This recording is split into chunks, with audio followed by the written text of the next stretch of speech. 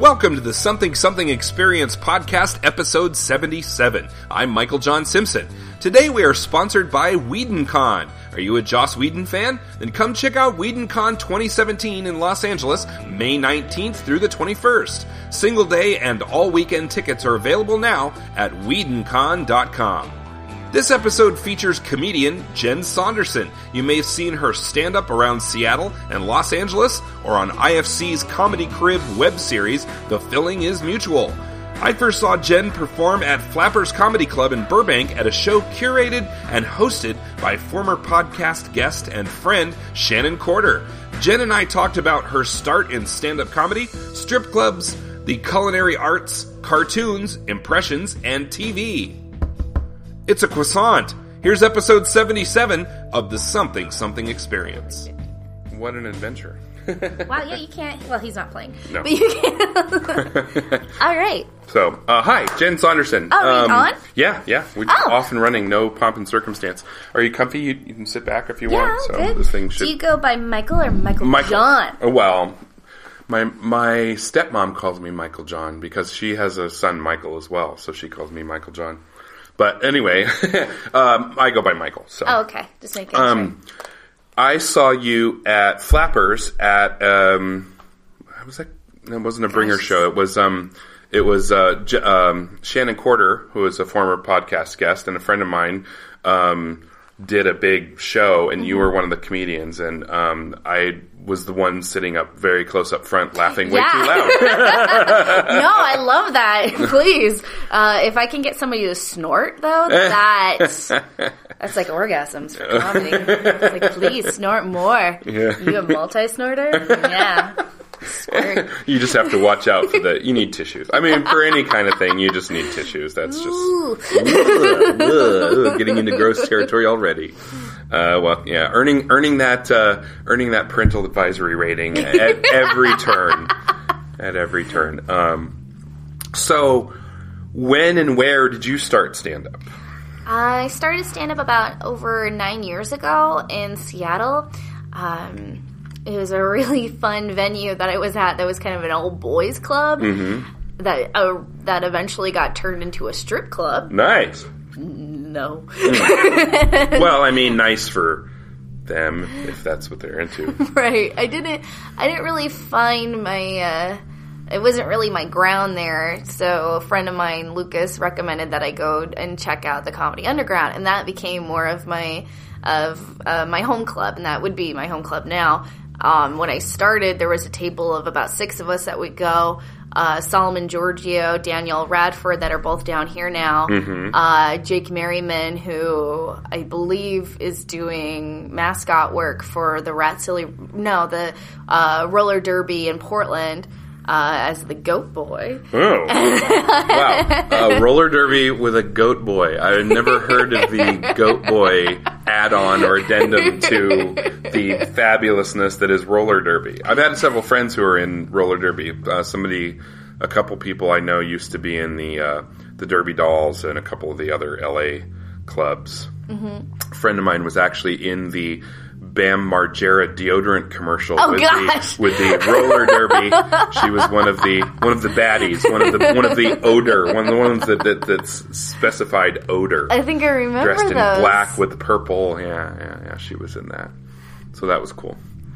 So you started in Seattle. Mm-hmm. I'm of the opinion that the world needs more comedy clubs, and, I think we have enough strip clubs, probably. Yeah, I would rather have venues that promote happiness rather than sadness, but, some people really enjoy strip clubs, and that's cool. I've never been a patron of them myself, because for me, it's just like, if I'm hungry and I walk into a butcher shop, I don't want to just stand there and drool on the steaks. I want to be able to get one and take it home and eat it. I went to a strip club with Danielle and a friend of mine, Lizzie Pilcher, when we went to Bridgetown many years ago. Mm-hmm. It was like their second year as a festival. And we went into Mary's, which is one of the oldest strip clubs in Portland, which is known for their strip clubs. And they're really pro there. And there was this woman with like I think she had a ladder of piercings below. Really? And she was very butch, and we, being ladies, were like, well, let's support her. And we sat up front, and the guys in the back were just like, you're making it weird. and we're clapping for her, like, yeah, you go. And she like took my glasses off with her foot and put them back on my face with her foot. And I was talking about picking up her kids with her partner, and we're just like, this is cool. This is the way I would do strippers, like really like butch lesbian women telling you about their day. I'm like, I'll have a beer to this. The struggle is real, Like, you're not even paying college. You just are like, screw this. Like, that's this. That was the one strip club experience where it was like, all right, I can go. The one strip club experience that I had that was really good was I was with my wife, and we were in Nevada. We were in what's the little Reno? No, it's the little town right off of Vegas. Where the heck were we? There's a little town very, very close to Vegas, and it's like all motels and stuff like that. Where they hide the bodies. Yeah, they hide the bodies. Anyway, we met my parents there because my kid would go and fly across the country to do the grandparents tour every summer, go to Chicago and then Denver, and then my parents, we would either meet in Vegas and drop the kid off with my parents or pick the kid up from my parents. Mm-hmm. And then Danny and I would always get a night in Vegas, and one night, we were in Vegas, and Danny's like, I want to see some titties. I'm like, okay, we can do that. And so we got in the car, and we drove around, and the first place we went, and we paid the $1,200 the cover charge. Obnoxious. Right. And we go in, and we put some money down, and we got a private lap dance, and she put 2 chairs together, and my wife sat in one and I sat in the other one, and she spent the entire time entertaining her. Oh, of course. And it was fantastic. And every time I tried to reach around and lean around, she would actually butt my chest with her buttocks and push me back into the chair. Like, nope, not your turn, that kind of thing. And so, and that was most enjoyable because it was all about paying attention to her because, I've been to strip clubs and had attention paid to me, and I'm just like, hi, oh, you do this very well, that's great, I go you, I'm all about female empowerment and enjoy yourself and no shame and all that great stuff. It's just not really doing anything for me downstairs, so, but good job, here's some money, but it's just not my thing. So. I hosted burlesque for about a year. That's when I first started doing comedy, and the women there were just freaking badasses. I love burlesque. Oh my gosh. Burlesque is fantastic. Give me tassels and crazy outfits and striptease and opera gloves, and I love that. And especially any kind of like themed burlesque, all the sci-fi nerdy ones and stuff. I have a lot of friends who do that too. So. My favorite is back home in Seattle is I Have a Handful. She's just jaw-droppingly just amazing and voluptuous and creative as hell. Yeah. She does a Prince burlesque where she's dressed full on Prince. Nice. And then she does another one that's Renaissance themed where she has the Amadeus song going on, followed by Bittersweet Symphonies. And it's just... She comes out there and you're like, oh, this girl knows about Skinny Puppies and 9 Inch Nail. And you could tell she would have been like the cool goth chick at your high school. I'm a fan, Yeah, she's just all around badass. And she, I wish I had that kind of courage because I just hosted it. When I first started doing comedy, I did burlesque for a year, not doing it, but just telling jokes. Sure. So you were doing this traditional MC for burlesque, which is very telling vaudeville. jokes. Yeah, very telling filthy jokes or dirty jokes in between or whatever. Or I don't know if you were jokes were dirty of that part or not. At that point in time, because I was so new, my jokes were very dirty. Nice. Just like, hi, I'm a little girl, and I just said the C word. Are you impressed? No, my dad hates me. So it was very much stuff like that. I would tell my mom the jokes, and it would always be, Jennifer, what are you saying in public? Why would you say that? It's like it never could be a vocal Did she use level. your middle name as well? Jennifer Murray Seaman Miller. It's like, oh my goodness. Because my maiden name is Seaman, so... Ugh. Which Perfect was for burlesque. Perfect for burlesque. Yeah. It's like, John Seaman. It's like, and then everybody assumes that you're a burlesque dancer because clearly that has to be a stage name. Right. And so many guys would be like, show us your tits. And it's like, first, you are terrible at being a burlesque audience. And second, you don't understand at all what's going on. But the first audience I started to really work for was I would go in between drag queens at a gay bar. Nice. And you have to be dirty there. Yes. Like, you can't, like... Filth. You can't go up there and be like, oh, we're going to be Brian Ring and talk about peanut butter. And they'd be like, you're sweet, but you can't. Bless your little heart. Well, I like drag burlesque as well. I like drag king burlesque as well. I have some friends who are kind of gender neutral and do drag king shows and stuff. And so that's a lot of fun too. That's a lot of fun. I did a project in one of my anthropology classes because I went to school. And Note my glasses. I went to school. I have 3 degrees, technically 3 majors, but they're in 2 degrees. and Still I opened paying. books. And I read books, but they're real books, not on any kind of a device. I dog ear my theories. They smell of musk.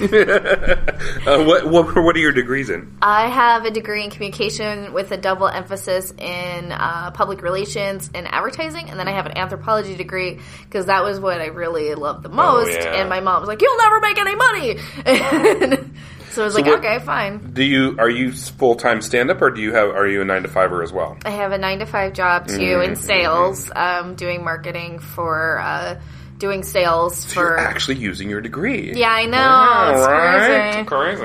And then I figure, like, if you love culture, it's really important to know about different cultures and things when you're doing stand-up because you could be super offensive and not even know why. Right.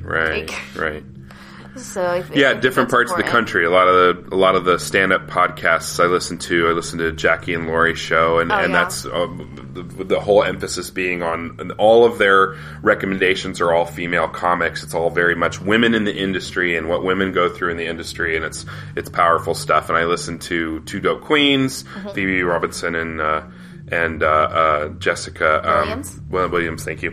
And they're great. I also really like Phoebe's show, So Many White Guys, which is basically her whole thing.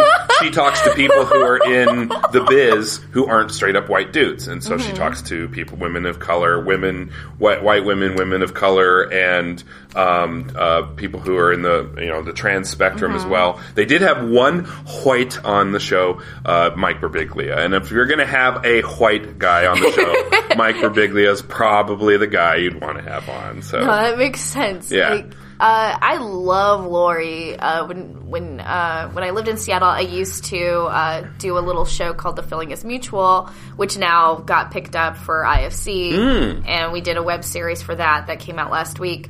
But yeah, when she came over, I was making dishes based off a comedian's joke, and she had this hilarious joke, which I can never retell other comedians' jokes. It just never works. Right.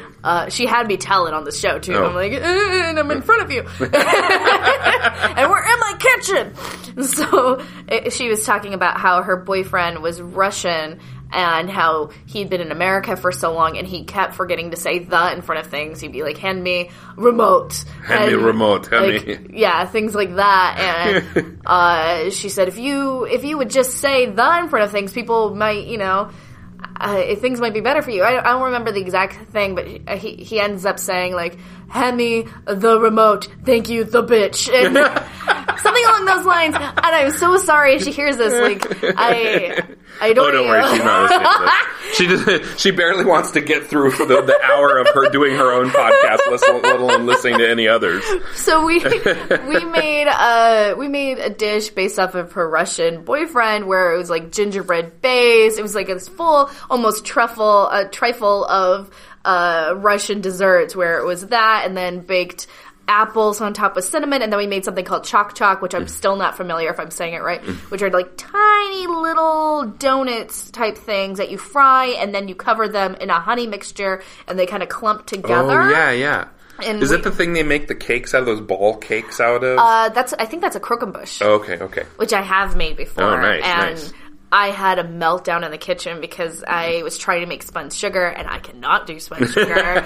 And so I was just like, screw it, it's going to be chocolate! And I just took this conical styrofoam thing from a florist, because I used to host holiday parties in Seattle. Now I do them in LA, but they're for mostly all ladies. Mm-hmm. And no, they are for all ladies. But when I was in Seattle, I would do like 50, 60 people parties. Oh, yeah. And there'd be a big Secret Santa, and I'd be like, you better bring your gift. Because I'm not going to do this for you. Which I'd always have like 5, because there's always going to be like 5 comics like, oh, I forgot, or my rent's due. It's like, fine. And so I woke up early, went to a florist department, had no idea that you needed a reseller's license. I'm like, I just need these 2 cones because I'm making croquembouches and I can't spin sugar. And they're like, okay, go ahead. And so I'm just sitting there sticking, like knifing in these, like, toothpicks into these styrofoam cones.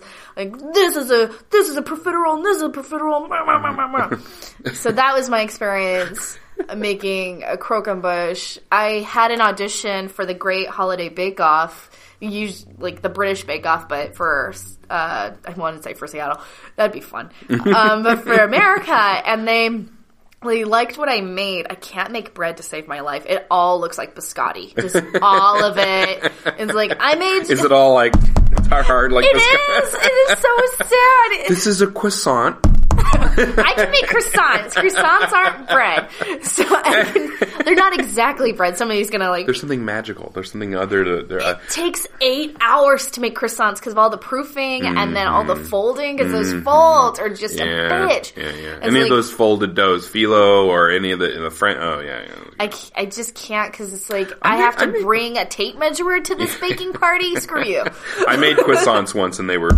Really? Yeah, when I was like 16. Well, I was in French class, and so we had International Food Day at school every year.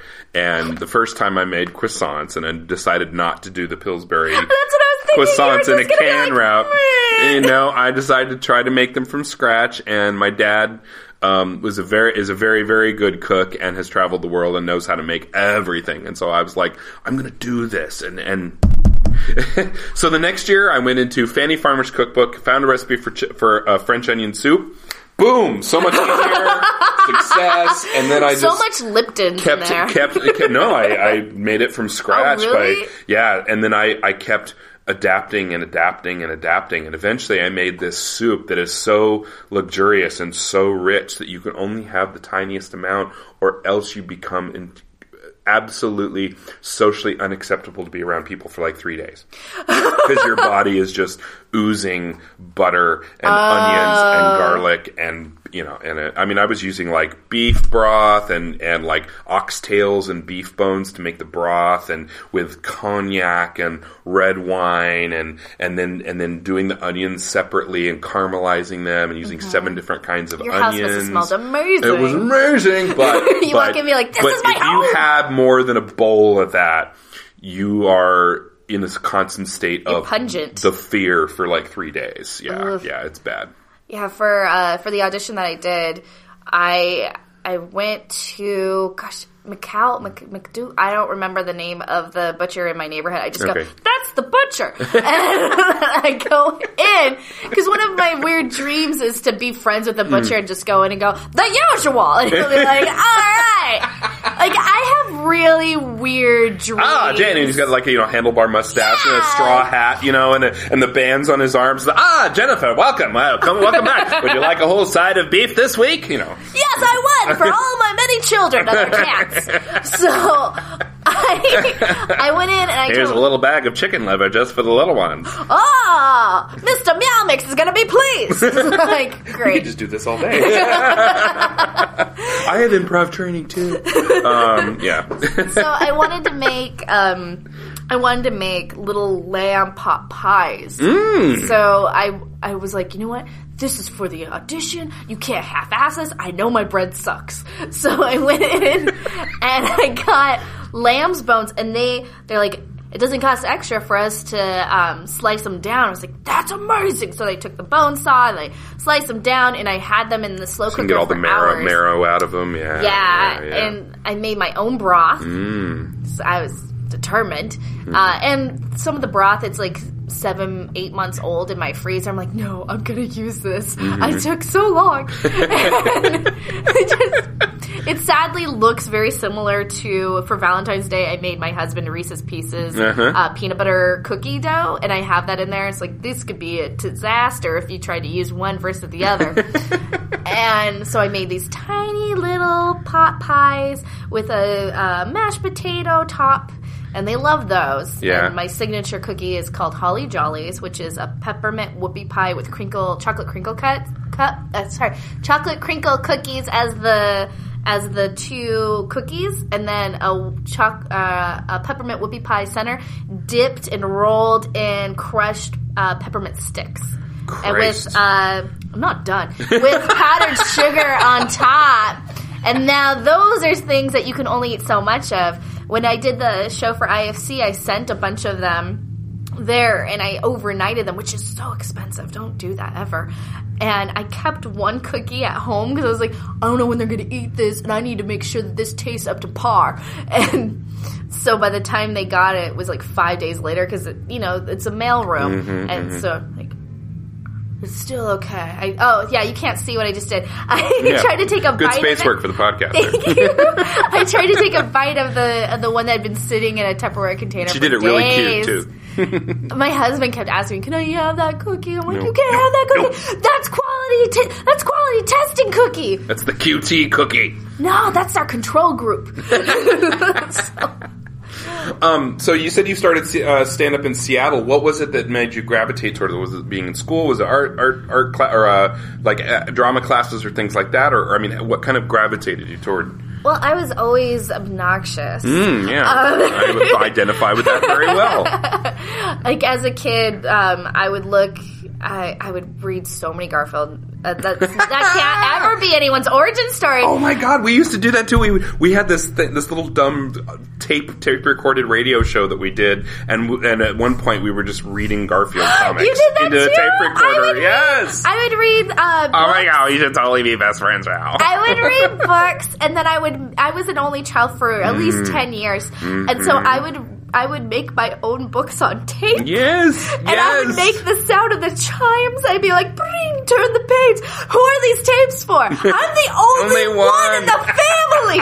This is so sad. Nobody else is like, I want to read those Frog and Toad books. Yes, me. Frog and Toad. Like, the saddest card games ever is just me playing with my Sailor Bear stuffed animal. Oh God, and I'd look at the cards.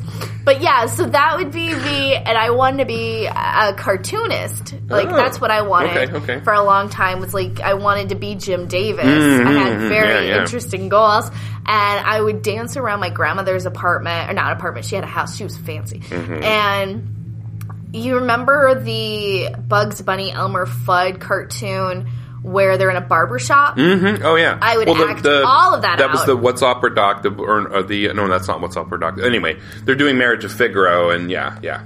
I would act all of that out. Like, wow. I would do characters. My grandma had this big box of fabric because she was a quilter, and I would make little I'd be like, "This is my babushka." I don't know words. Like, I'd be I'm Russian. And it's like we're not even. Welcome to my shop. Let me cut your mop. Let me shave your crop. Daintily.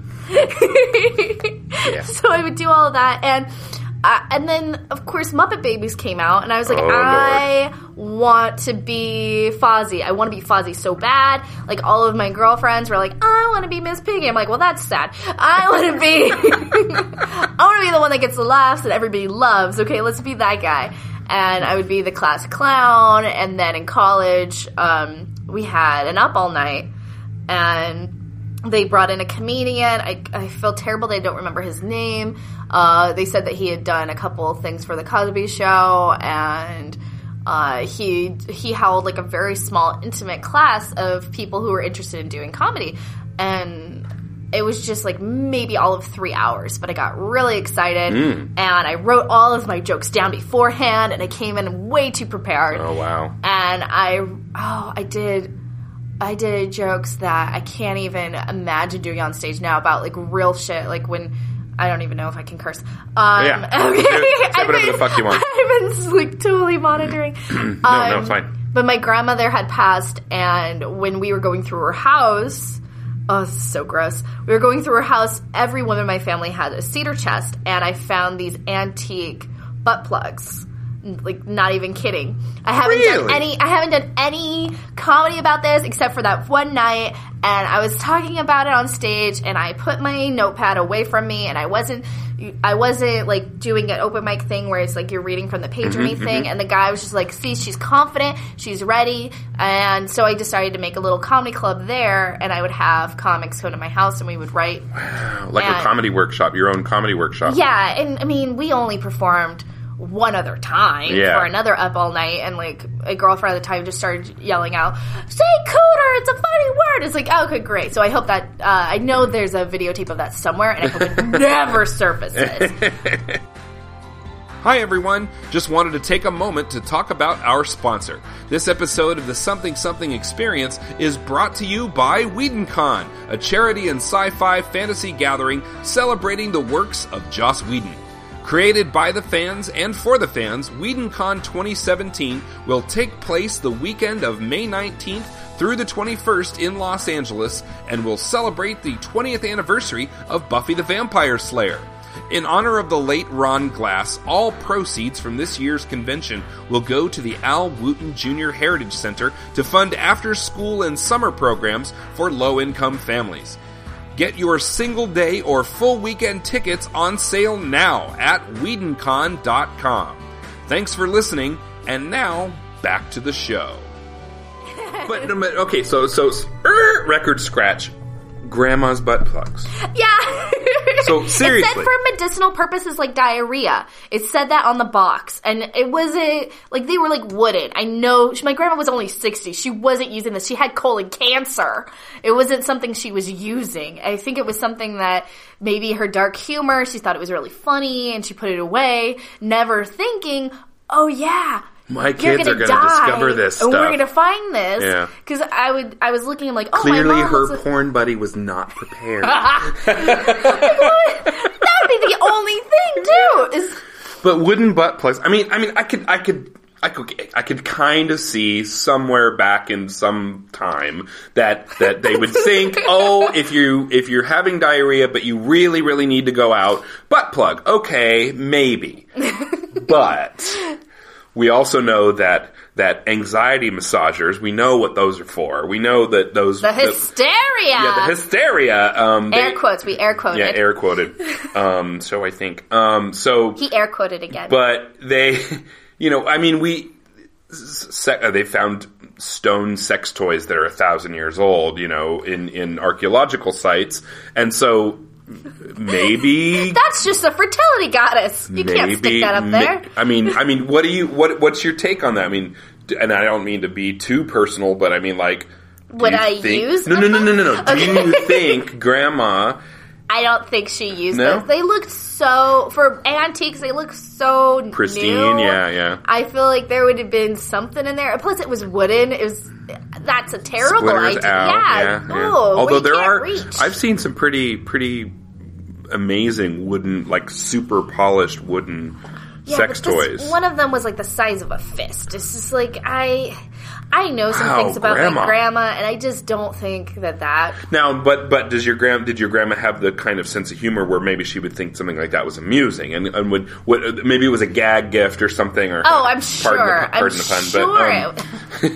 But yeah, she definitely had she was definitely lighthearted. She and a little dirty, a little dirty, and a little like you're like, no, that would be maybe then that was racist. Like, oh yeah, of course. Like when I was little, she pretended she knew how to speak Spanish. She would just say "uno, dos, tres" to me when I was 3 or 5, like around there. This is before I knew any Spanish, and I would just be like, "Grandma, what are you saying?" She'd be like, "Uno, dos, tres." I'm like, "Whoa, no, I'll never understand."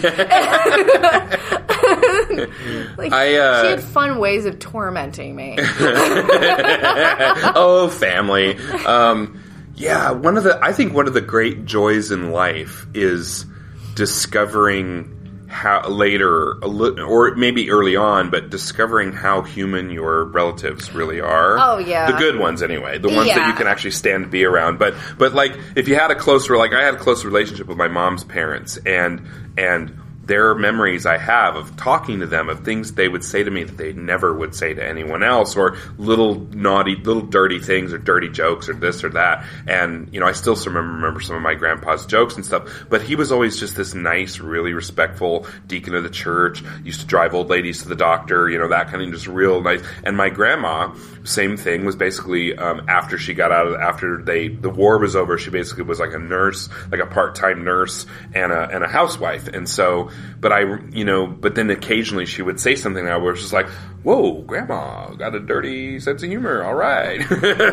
And those are like little magical nuggets that kind of stay with you. But I mean, she had to have had a good sense of humor. She'd been married 5 times. Ooh. The 5th and 4th husband were the same person, and her 3rd husband, I believe, she was basically his beard for a while, where she had found him with another man and it was annulled. So she was pretty hip. Yeah, pretty hip to the she started job. having kids at 15. One of the things I inherited from her was my Uncle Merlin, real name, made a big dinner ring. I never even heard of the term, but my grandma called it a dinner ring, of all of the wedding rings and fused them into one. Wow. Yeah. Wow. So it only fits on my thumb, if that. Like, she was also a taller woman, and my mom and I are like pygmies. Like, basically, when I'm holding that ring, it's like Frodo. It's it's so heavy. There's so much weight of relationship. Sam, it weighs so heavily on my heart. Yes, but you look so cute when doing it, Mr. Frodo. Elijah Wood is so my celebrity crush. Right? He is. Right? He's been doing. He's been promoting Dirk Gently. He was on Nerdist last fall promoting the Dirk Gently series that he did for BBC. And it's really great to hear him, because you always think about him like around some role or whatever, but then you hear him just being himself. And definitely celebrity crush material without question. Oh my gosh, yeah. I just... the thing is that my husband and I have a joking list of celebrities, and of course Elijah Wood's way up there, but then all the rest of them are like musicians that are in Seattle, and be like, that guy works down the street. But like, this is not a fantasy list. He works next. I saw him this morning. I saw him at Starbucks this morning. It makes more sense to keep it local. It's also a little more realistic, attainable. These are wait, is this a fantasy list or is this a goal sheet? It's my sex bingo.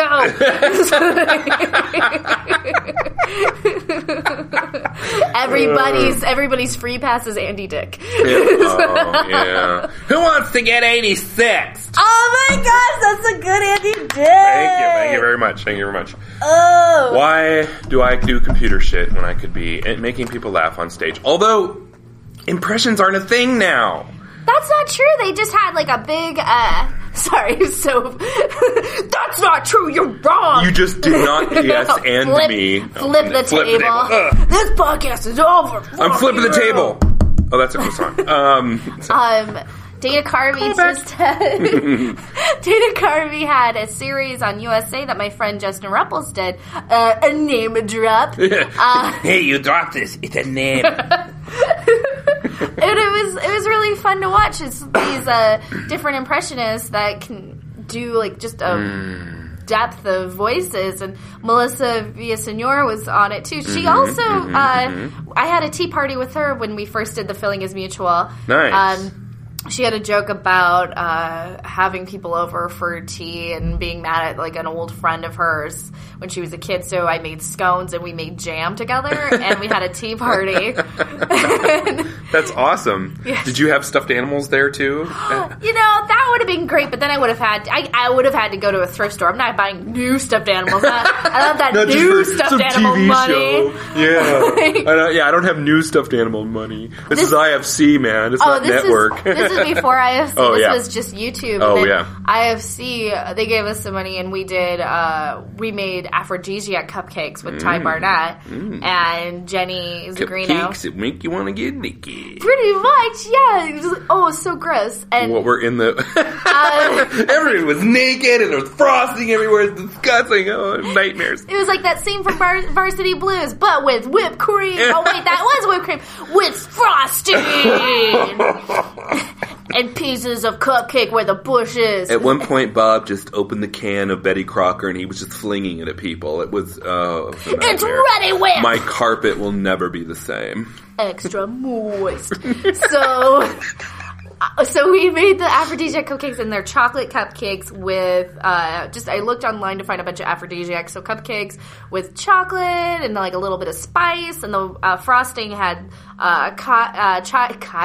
chai latte and cinnamon and nutmeg, and those were all supposed to be aphrodisiacs. And then Jenny Zagrino, my co-host and my closest friend, got oysters. I was just gonna say, please tell me. Oh my god, please tell me somebody made a raw oysters cupcake. She did. She chucked all the oysters. Yes. And Ty Barnett, we both virgins to oysters. And there's footage of Ty taking the oyster like a champ, and then immediately walking to the bathroom, spat it out. That wasn't on film, and then came back oh, they were so good. And I'm just like, oh, these are horrible. And she takes the cupcake, makes a hole in the frosting, puts it on top, and she's like, I'm ready to fuck. and she takes a big bite of it. Fun fact, we filmed all of them in one day. And so by the time the next day, she's also, I think she has a dairy, I think she has a bit of a lactose intolerance. And of course, frosting is nothing but butter. Right. And powdered sugar. So she was not feeling good with the mixture of all that dairy and raw oysters. Little gassy, maybe. Little icky. I recommend if anybody makes that for that episode, just know on the oysters. I don't know. I'm going to New Orleans, NOLA, next month, and the whole family wants to have oysters. I'm like, I will have those oyster Rockefellers for the story. Yeah. And after that, it was just beignets, every single Well, the day. good thing about New Orleans is you can get raw, and you can also get cooked oysters. So you can get baked oysters. And actually, baked oysters, I love raw oysters too, but baked oysters are quite delicious and aren't as oystery or fishy as raw oysters. But I love me some raw oysters. I'm fine with fish. I mean, my last name is Seaman. My dad was a commercial fisherman, and his dad was a fillet man, where he just on the line for years just filleting fish. I can't imagine how fun that is. Yeah. Fun facts. How did you meet your husband?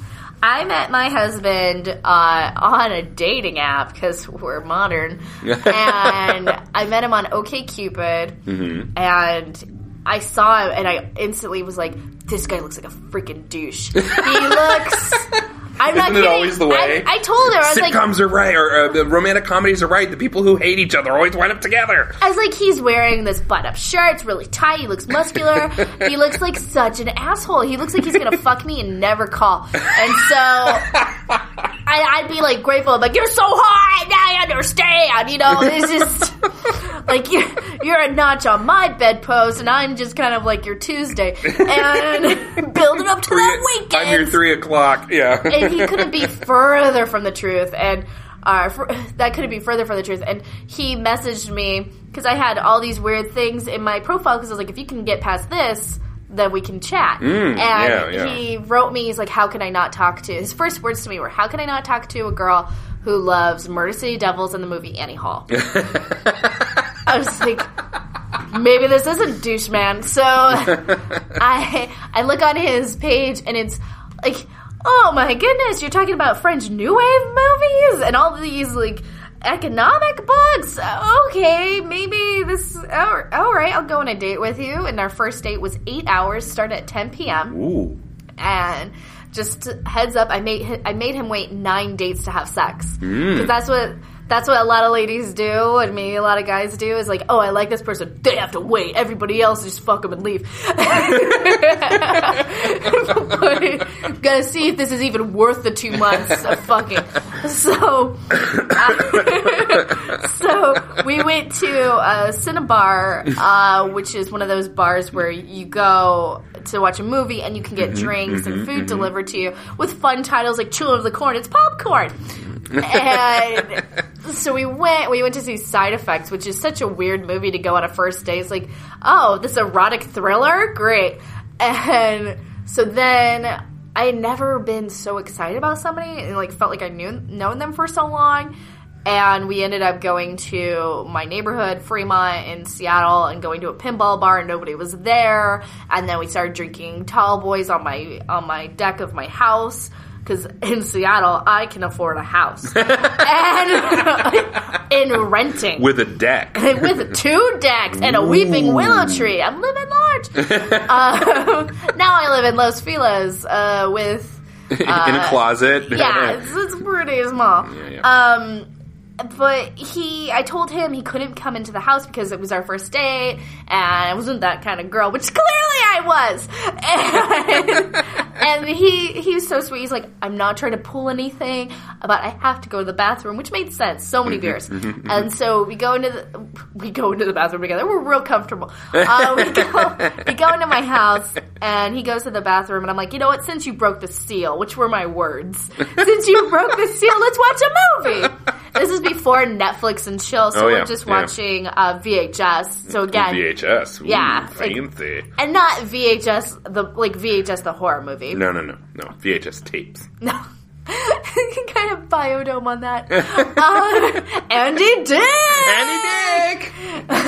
Wait, he's another none callback. Of that. That's in the army now. Oh yeah, no, yeah, and the biodome was Pauly Shore. Pauly Shore and Baldwin that got super religious. Oh, yeah. Fun fact about Young Jen, she used to get ready in the morning to the Biodome soundtrack. Ooh, that she's really cool. That and Tank Girl, holy crap. Oh, yeah. I love the Tank Girl soundtrack. The Devo version of Head Like a Hole.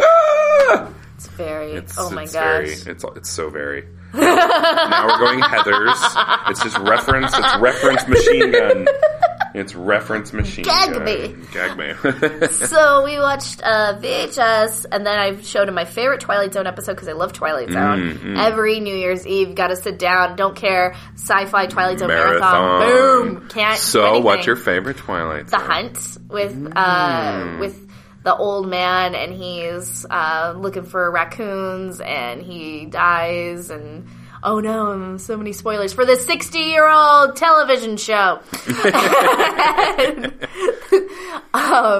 And he comes back, and he's walking the fence of eternity, and he almost gets tricked into going to the gates of hell, but they won't allow dogs. And he's like, the dog would have smelled all the brimstone and would have alerted you. And then he sees this other angel, and he's like, yeah, we have raccoon hunting every day. And this is it's that one and the Midnight Sun, of course, are my favorite. But yeah, we watched that, and he fell asleep, and it's 6 o'clock in the morning, and I'm like, well, you should probably leave. Yeah. And yeah, that was our first date, and he claims that our second date was when we had our first kiss, and I did one of those, yes! but silently? And I forget how short I am, that it's so easy to look over top of me and see everything I'm doing. Which is why I'm always worried, like, do I have dandruff? Because everyone can see that. So 5'1". Yeah. Which is great, because if you're 5'1" and you have a bat in the cave and like boogers, nobody sees that. You're only good. You know. You're good. But you're privy to everyone's boogers. Yeah. In the 80s, that was the problem with everybody over those mirrored coffee tables doing blows, so everybody would see the bats in the cave. Of course, they were white. They were snowy bats. They were albino bats. But yeah, because that's what people were worried about. Like, oh no, this blood coming out of my nose is really disrupting the boogers. Is this cut with fiberglass? Yeah. So we're getting close to the time here. What what out there right now, this thing I always ask guests is, what's out that you're consuming in terms of like audio, video, books, anything kind of media? What's your media passion right now? Obviously, you're big on Twilight Zone. Yeah. My favorite episodes are the couple caught in the train loop in the little town. Where they keep going back for the New Year's party, and it turns out that it's a giant kid baby's train set. Spoilers. I like that one, and I like Terror at 20,000 Feet. I'm a big Richard Matheson fan. And the one with the plastic surgery operation where they're going to operate on the lady. Oh, and she's going to be, and then it turns out she's beautiful and everybody's ugly. Eye of the Beholder. Yeah. And then also, there was time now. It's not fair. There was time now. You could have, what was that guy's Burgess name? Meredith. Yes. Go and check out his notches on his belt are prolific. Yeah. That guy got his. Yeah. He dated like all the gorgeous starlets. Love Burgess Meredith. He's so good. Not only as the Penguin in Batman. I don't care how many stewardesses you bang. Have you seen the one where the guy has a bunker and he invites all the people that hurt him as a child into the bunker and then stages a fake nuclear explosion and then he goes mad? Oh, yeah, that one. Yeah. If I watch The Twilight Zone, I freak out, even though they're far older than my mom and anyone in my family at this point, maybe. Mm-hmm. And I have to have my husband there or someone else. So I'm like, I don't know, Rod Sterling could come in at any moment. But yeah, I definitely watched. I definitely watched The Twilight Zone. I finished all of OA within a day and a half. I got sick with the flu, and I'd never watched a Gilmore Girl episode once, and I watched all of the Gilmore Girls. I'm so sorry. I'm glad to see you're still with us. I was so surprised. Like, my husband would just come in and be like, another one of the Gilmore Girls. Like, the damn theme song kept coming up. A friend of ours tried to turn us on to that show, and we got about 2 episodes in, and we're like, we need to stop. We need to stop. The thing is like, I always hate it when people are like, oh, she's my best friend. It's like, no, you're her mom. Be a mom. You're a terrible mom right now. Terrible mom, bad mom. Because my mom had me at 17 and got pregnant with me at 16, so I'm like the same thing as the Gilmore Girls, except it would have been super easy if our parents were millionaires. Like, that whole show, I'm like, am I supposed to feel bad for you because you walked away from the millions? Like, I'm sorry, but I'm not. Yeah. Like, I'm always the most excited about the girl who, her mom runs the antique store. That's my favorite character. I'm like, I want more of her. Yeah. But I'm like, I don't feel bad about you. Like, did you watch the newer? Yes, I did. Because that was like 6 episodes or something. 4 episodes. This is a year in the life. Oh yeah. So 4, 1 per season. Mm. Yeah. So yeah, I heard not great things, but I just felt really bad because it's like, okay, so my favorite character ends up having sex for the first time, doesn't even like sex, and gets pregnant with twins. I'm like, are you fucking kidding me? Man. Why? She's done everything right. Why is she punished all the time? Like, authors. But the little Gilmore Girl, she can screw around with Yale and like have sex with somebody who's engaged, and like, everything's fine for her. No. Anyway, not fair. So yeah, that. So what's out now, like movies, TV, or music, or books, or... I've been watching Legion, which I heard that the Aubrey Plaza character was originally for a middle-aged man, and then she decided not to or she asked to have none of the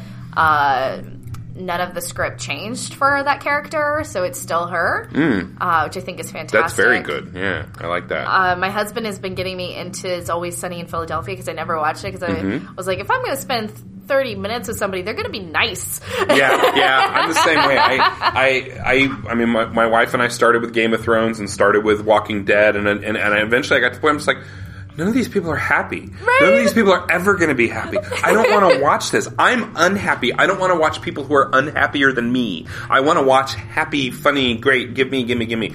And so, yeah, I watch a lot of comedy. We've watched like Stand Against Evil, and we've watched, Right now, we just finished. There's a Doctor Who spinoff. Huge Doctor Who fan. There's a Doctor. I'm supposed to do a podcast where I've never seen any Doctor Who because I've never seen Doctor Who. It's not for everyone. I've been watching since 1977, but I'm holy crap!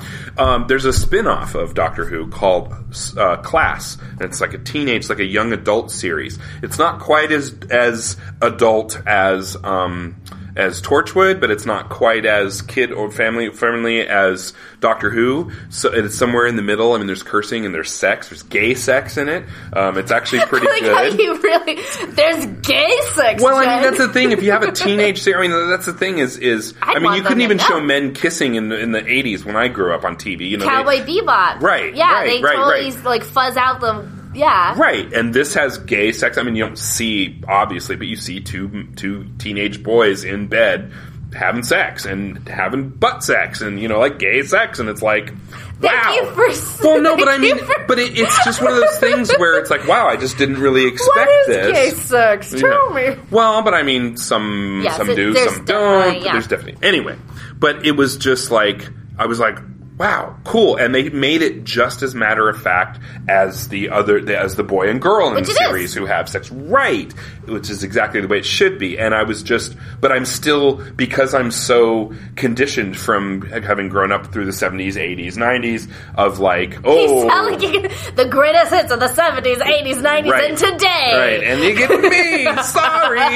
So, no money back. No refund. Table flip. Write your congressman.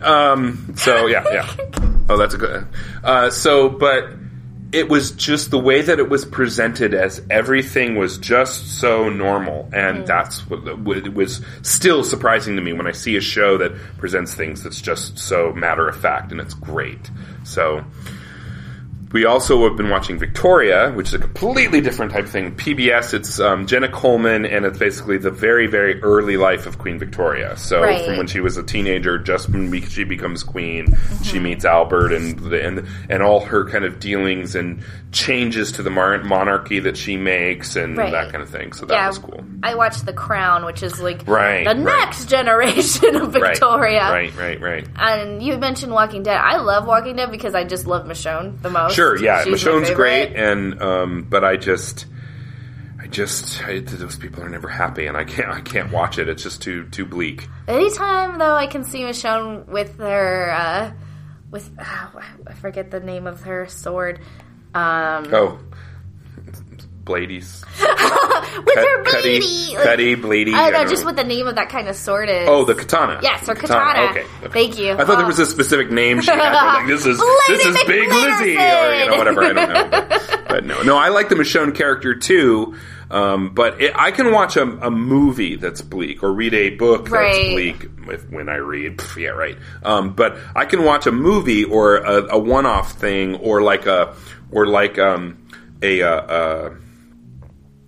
repertory type show like Black Mirror or something like that. Black Mirror, though, that's too, like, I like Twilight Zone, but Black Mirror is like, oh shit, this is too real. Yeah. This is like gonna happen in 2 months if Apple's just like, you know what, we should have a rating system. No. Yeah. So, but a whole series where just episode after episode, season after season, and you can take a break. But still, it's just this one story of these people, and you just see them struggle and struggle and struggle and struggle and struggle. And if I see people struggle, I want to see some kind of reward for it at the end, because, you know... Yeah, my husband always says, this is the worst way to end a Sunday. Let's watch this right before we go to bed, before getting up and going to work on Monday. Right, yeah. No, but I love, my Sundays, I love watching Bob's Burgers. Oh, yeah. Oh, my gosh. I love that show so much. Yeah, my wife says that Tina is her spirit animal. So. That's a good spirit animal to have. Yeah. And I got her the little bunny hat that the other daughter wears. I got her that for Christmas, so... Well, that's sweet. Yeah. We have to go see a movie. So, plug your stuff. Where can people find you online? JenSaunderson.com. It's a new last name because I'm married. Yay! And instead of Seaman, which I've been wanting for so long, but it's